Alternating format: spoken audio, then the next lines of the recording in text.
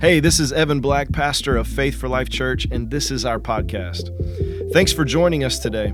If you don't yet know Jesus, I'm so glad that you're listening, and I pray that this message empowers you to give your life to Christ.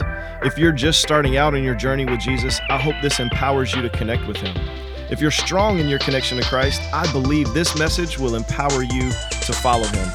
So enjoy today's message. It was reported that on March 13th, 1964, a 28-year-old woman named Kitty Genovese was chased, attacked 3 times, raped, and ultimately stabbed to death in the street in Queens, New York, right in front of her apartment building.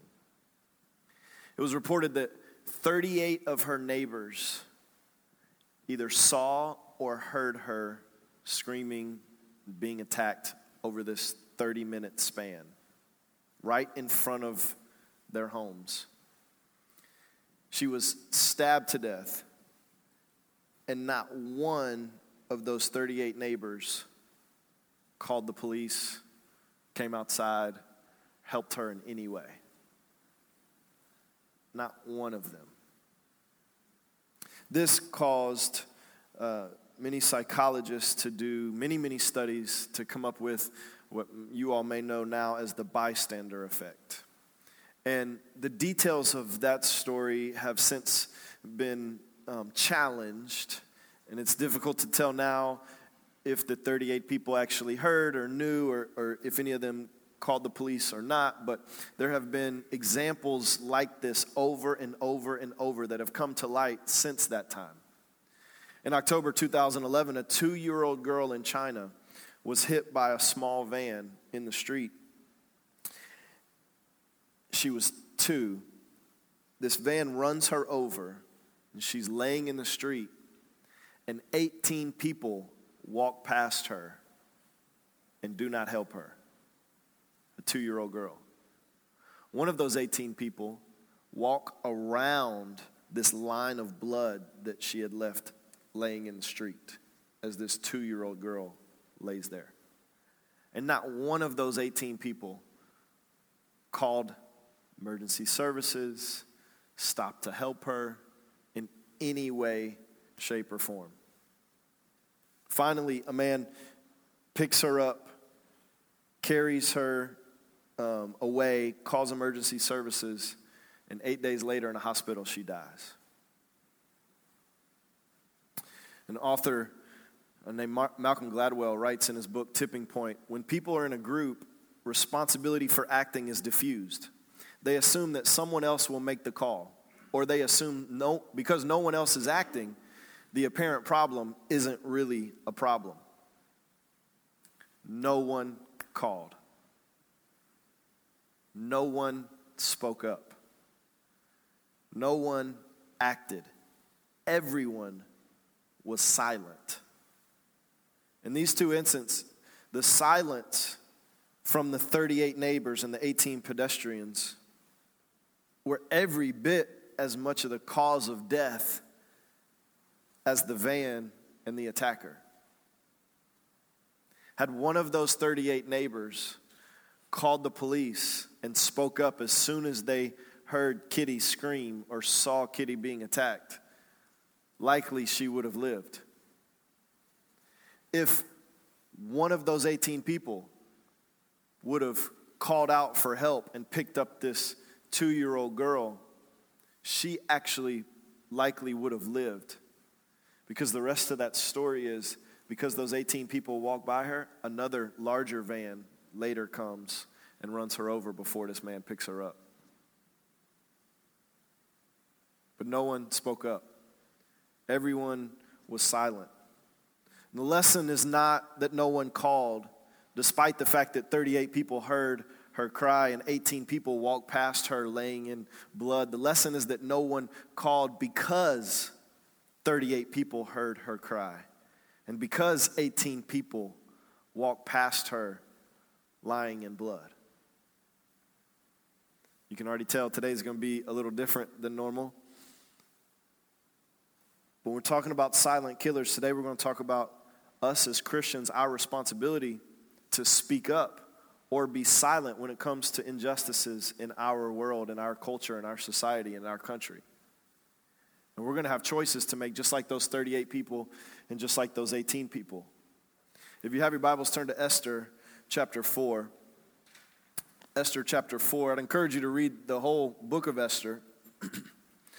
To give you a little bit of context, and for time's sake, I'm going to recap up to chapter 4, verse 10 is where we'll start. Really what we need to know for today is there was a king named Xerxes who he made a man named Haman the highest ranking official in this land and ordered all the king's servants to bow down and kneel before him. But there was also a Jewish man named Mordecai who would not bow down to Haman. And the reason that he wouldn't bow down is because he was Jewish, and his religion, his faith told him that he couldn't bow down. And so Haman uses this as an opportunity to try to kill all of the Jewish people in this land, and he talks the king into agreeing to this. And so there's this decree from the king that all the Jewish people will be killed. And so Mordecai sends this message to the queen, who you need to go back and read. Many of you all know the story. This queen named Esther, who was actually Jewish, and tells her that the king is planning to do this. And so in verse 10 it says, and Esther spoke to Mr. H. If you're new here, I just have this mental block in a lot of these names. I really should be able to pronounce that, and I've practiced all week. I'm just not going to butcher it right now. Then Esther spoke to Mr. H. and commanded him to go to Mordecai and say, all the king's servants and the people of the king's province know that if any man or woman goes to the king inside the inner court without being called, there is but one law, to be put to death. Now let me stop. I don't think I said this part. Mordecai actually sent a message to the queen and said, hey, you need to go talk to the king, because otherwise I'm going to die, your family's going to die, all the Jewish people are going to die, your people are going to die. You need to go talk to the king. So this is Esther's response. She says that if any man or woman goes to the king inside the inner court without being called, there is but one law. There is only one thing that will happen, and it is by law. This is nearly guaranteed to happen if I just go to the king like you're asking me to do. It is but one law, to be put to death, except the one to whom the king holds out the golden scepter so that he may live. But as for me, I have not been called to come into the king these 30 days. So here she's saying, you want me to go talk to the king, but that is literally putting my life at risk. If I go to the king, I am going to die. The only way that I don't die is if the king gives me grace and puts out this golden scepter. But that's unlikely because I haven't even seen the king in 30 days. Now, ladies, you're married to a guy. You're the queen. You ain't seen the king in 30 days? Like, that's not good. We don't know why, but it ain't good. Like, whatever it is, it's not good. Right? Fellas, you ain't seen your wife, or at least one of your wives, in 30 days? Something else is going on. Y'all can pick that up if you want to, but this ain't good. She's like, not only by law can I not go see the king, like I'm not in good grace with the king right now. Me and the king are not cool. Everything is not well in our household. I ain't even seen the man in 30 days. You want me to go talk to him? And they told Mordecai what Esther said, and then Mordecai told them to reply to Esther. Do not think to yourself that in the king's palace you will escape any more than all the other Jews. Mordecai's like, oh, you think you're safe because you're in the palace. Don't think you're safe because you're in the palace. Don't think you're safe just because you're the queen. If he kills one and he says he's going to kill all, guess what? If you're in all, it's coming at you too. See, there's times where we think because of our position, because we're in the palace, maybe not literally in the palace, but figuratively in some palace. Maybe we're not in the highest palace, but we're in a palace. We're in a setting. We're in a environment. We're comfortable in this setting. We have these privileges. We have these opportunities. Like, whoa. Y'all got to deal with that because that deals with outside of the palace. He's talking about killing all the Jews outside of the palace. He's not talking about killing his queen. That doesn't really apply to me. And Mordecai's like, you think because you're in the palace, it doesn't apply to you? You think that because you're in Round Rock, that what happens in Queens or in China doesn't apply to you? You think that Satan really is only going to mess with the people outside of your palace and never try to come into your palace? You think just because you watch these things on TV that it'll never come near you and into your house? That it'll never try to seep into your life because it's been out there? Do you really think that Round Rock could never be the next Ferguson? I mean, do we really believe that? Do you really believe that somebody in your family couldn't be something that's on the news in the next week or 2 weeks? Or like, do you really think that this could never happen to you or to me? Because if we truly believe that, then what happens is we become callous. When we see things, especially after we've seen them many times, especially with how we're inundated now in our media. I mean, we have seen all too many police shootings that result in no consequence. And now, where's the outrage? Today is not going to be political. I'm not a political person. That's not me. Today is not about being on a side or another side, whatever side you think those are, apart from being on God's side. But today is about, as Christians, we need to wake up. We need to realize that just because we have some form of palace that we are living in, that we are sleeping in, that we're going to church in, that we're working in, that these things don't affect us. That is the lie. That is a lie. And we're going to look at our responsibility here.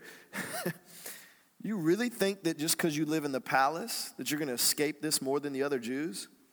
Mordecai says in verse 14, "For if you keep silent at this time, at this very time, if you keep silent," because you have a choice.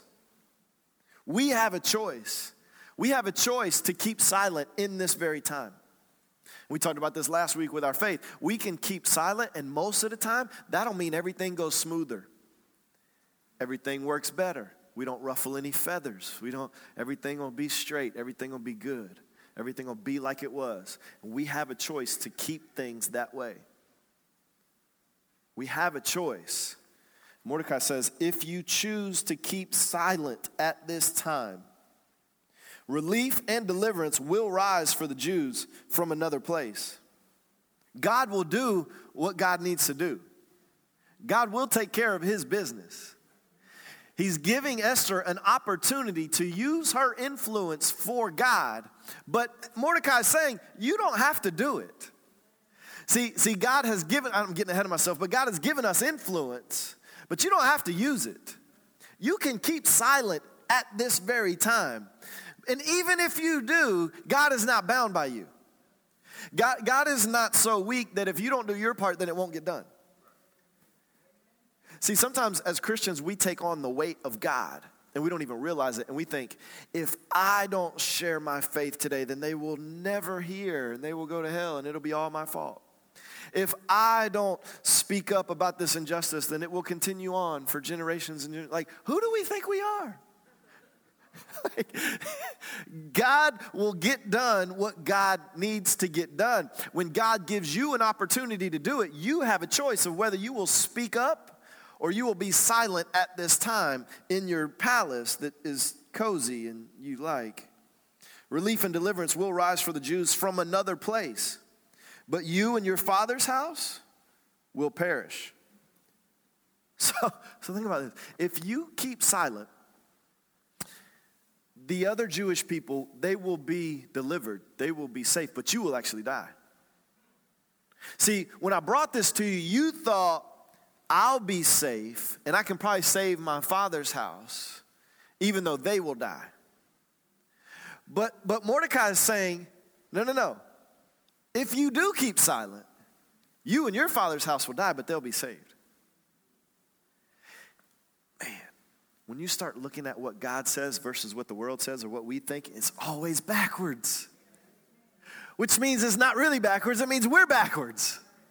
It means our thinking about these things are backwards. Like, oh, I can be silent and it's all right. I'll be silent and they may die and that's horrible. But that doesn't have anything to do with me. And I'll be good. What Mordecai's saying is there are times, there are seasons, there are opportunities, there's doors that God opens. And if you are silent, you may not be killing other people, you may be killing yourself.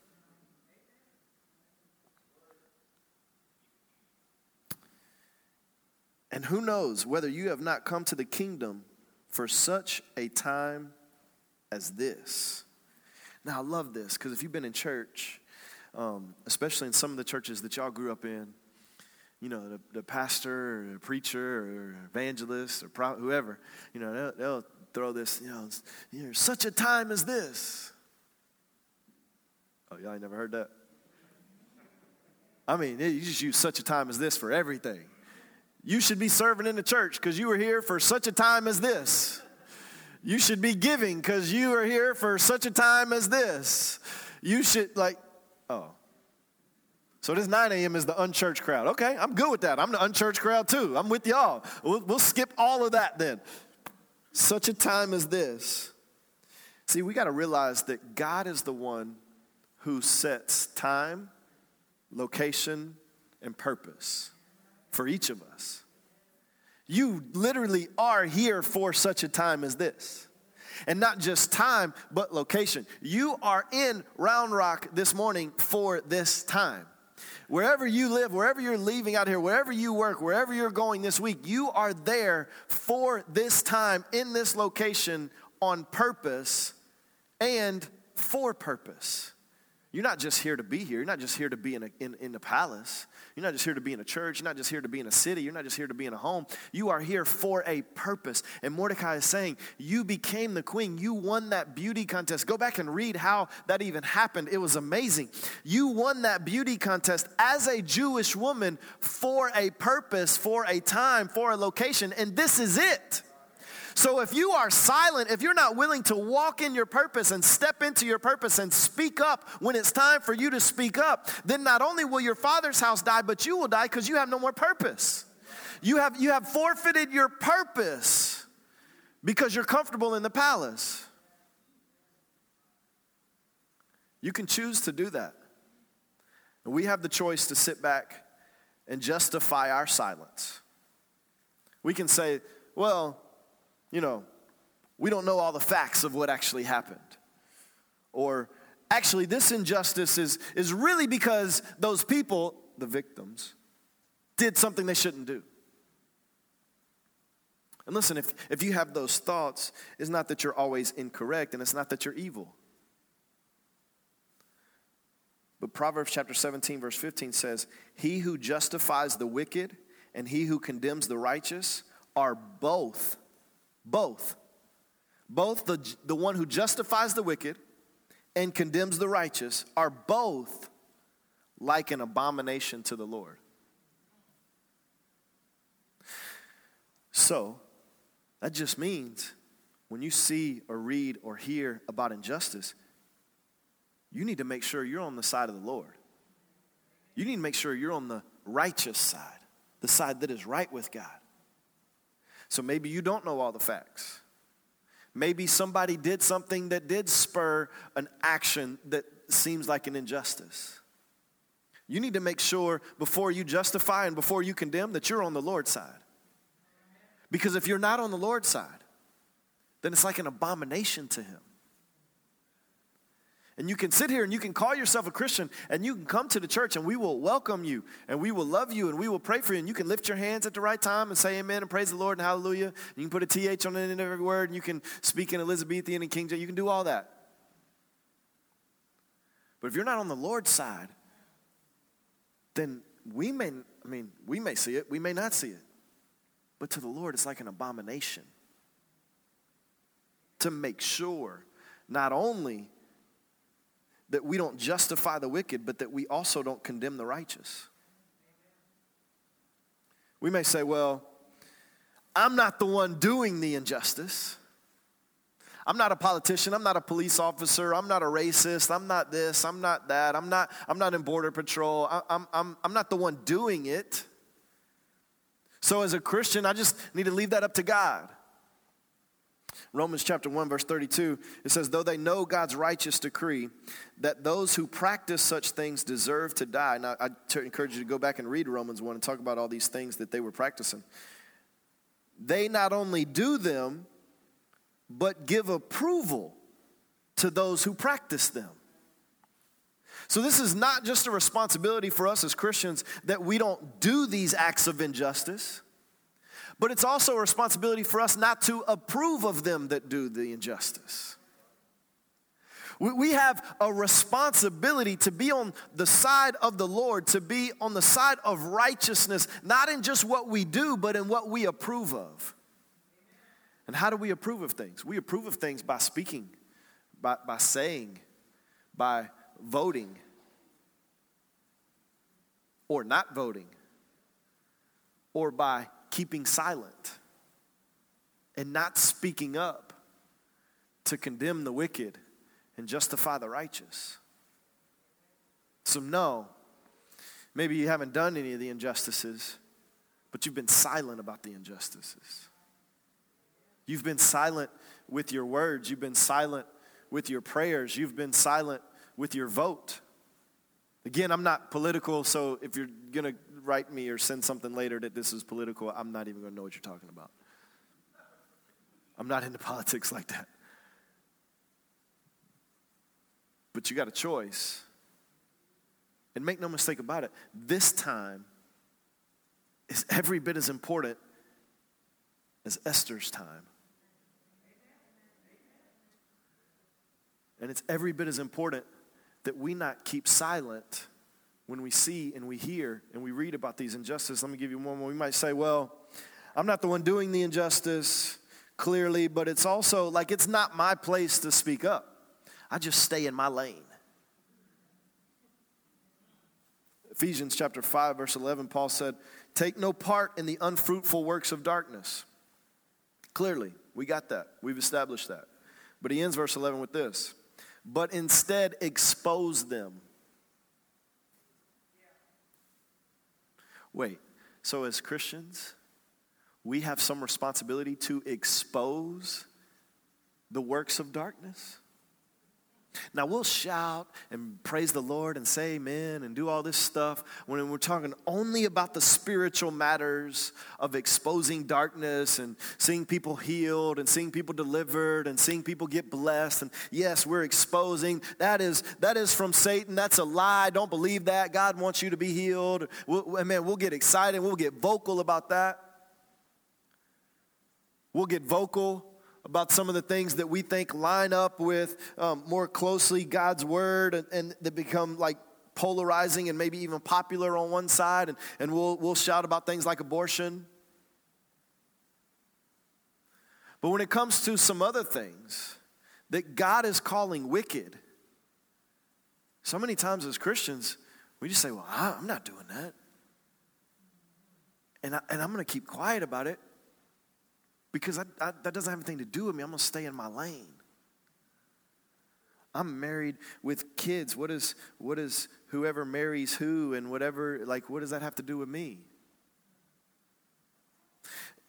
I'm not coming in from another country. It doesn't affect me what they do with whoever comes in.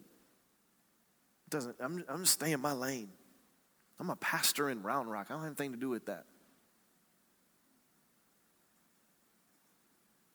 But Paul says, not only don't take part in those works, we have a responsibility to expose them. How do we expose them? We expose them in the influences and the ways and the doors that God has opened up for us. We have a responsibility to expose them. Man, where did the time go? One of my heroes, Dr. Martin Luther King Jr. said, he said, we will have to repent in this generation, not merely for the hateful words of bad people, but for the appalling silence of good people. The Bible makes it clear that we'll be judged for the words that we speak, but we'll also be judged for the words that we don't speak.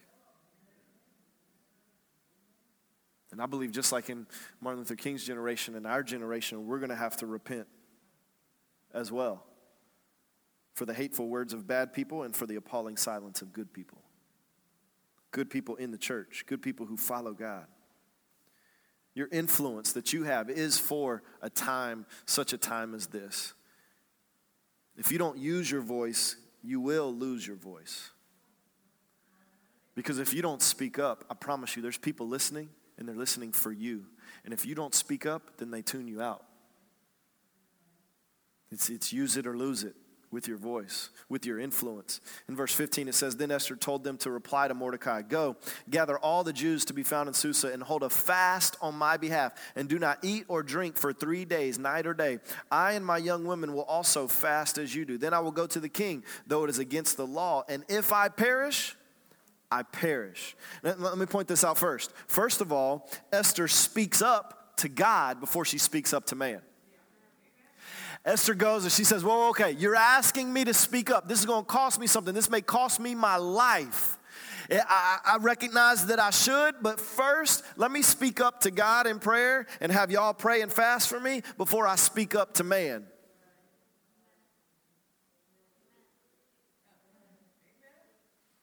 If you feel and sense this burden to speak up in a significant way, I would challenge you, I would encourage you, I would implore you, I would, all the adjectives that I don't know, tell you to speak up to God before you speak up to man.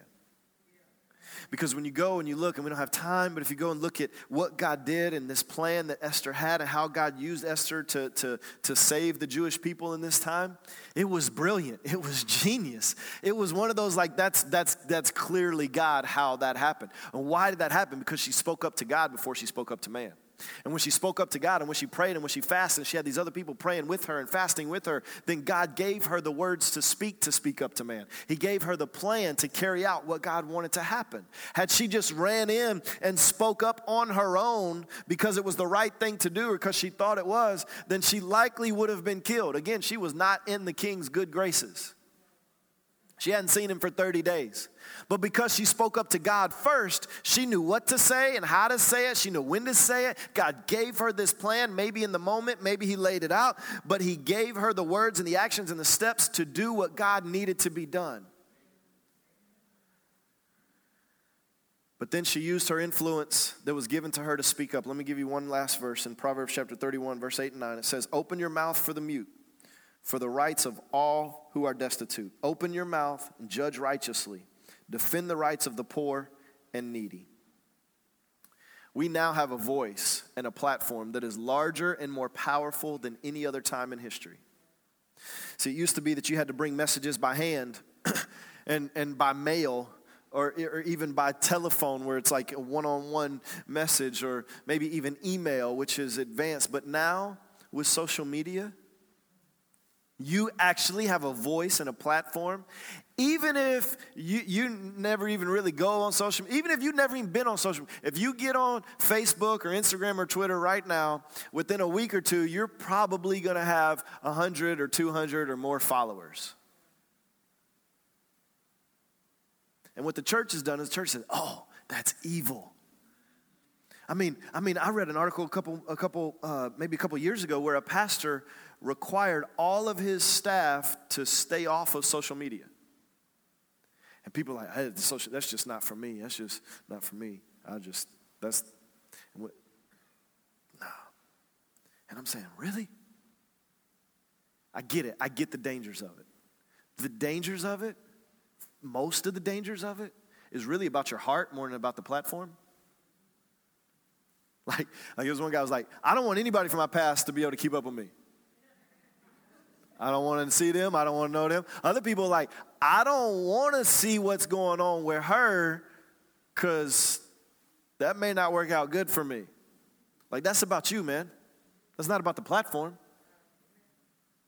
It's easy. You just block that person. I don't even think they'll ever know.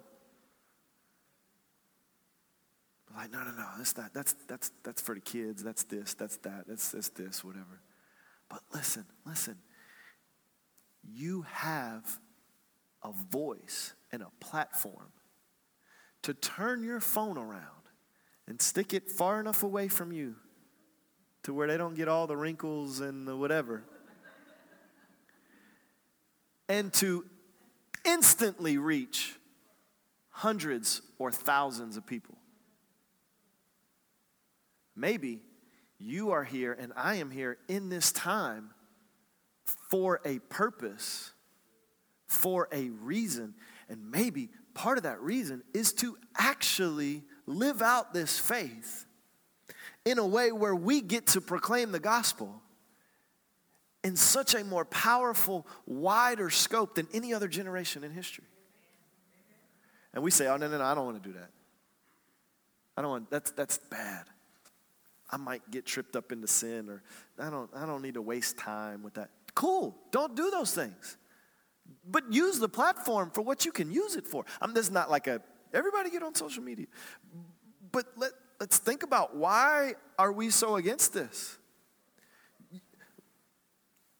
Listen, I was listening to a podcast of this pastor who, if I said his name, many of y'all know it, but in the last 12 months, their church has just absolutely exploded. It went from 400 or 500 to just thousands, and the guy is like everywhere. And he was talking about what happened was, they posted all their sermons on YouTube, and somebody took a 10-minute clip off of YouTube, put it on Twitter, and all of a sudden it went viral, and he was getting 10,000 followers a day. And now he's preaching the word all over the world. It's not about him. It's about the kingdom. Like it doesn't even have to happen that way. But I know if I post something on Facebook or Instagram or Twitter, that I know people that don't go to church see it. And I get to speak into their lives without, hey, do you know Jesus? If you were to die tonight, not today, because nobody dies during the day, you always die at night. If you were to die tonight, would you go to heaven? Like, I don't got to do that. Because they're watching. I have the platform, I have the voice. Not because I got a microphone, because I got a phone and a laptop and the internet. It would be selfish of me not to use my voice and my influence for God's kingdom. And it could potentially be dangerous for me. We're out of time. Esther got favor with the king.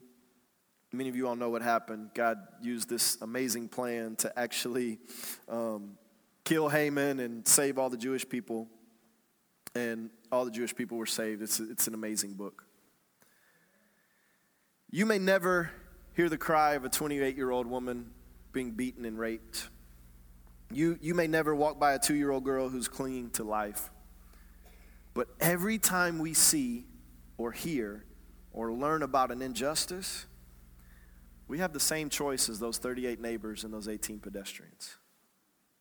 We can remain silent, not call the police or emergency services or whoever needs to be called, or speak up or actually take action. Or we can be the ones that make the call. We can be the ones who speak up. We can be the ones who get on God's side and expose the unfruitful works of darkness. We can be the voice in our community, in our influence, in our family, in our home. We can be the one who gets a plan from God that brings justice in the face of uncertain justice. Make the call. Speak up. Use your influence. It will be difficult, and it will cost you something. But I can promise you this, it'll be worth it. Well, if you enjoyed today's podcast, there's a couple things I'd love for you to do. Make sure to subscribe, rate, and review this podcast. You can also invest in helping us empower others to follow Jesus by texting any dollar amount to 512-520-0185. Thanks again for joining us today on the Faith for Life podcast.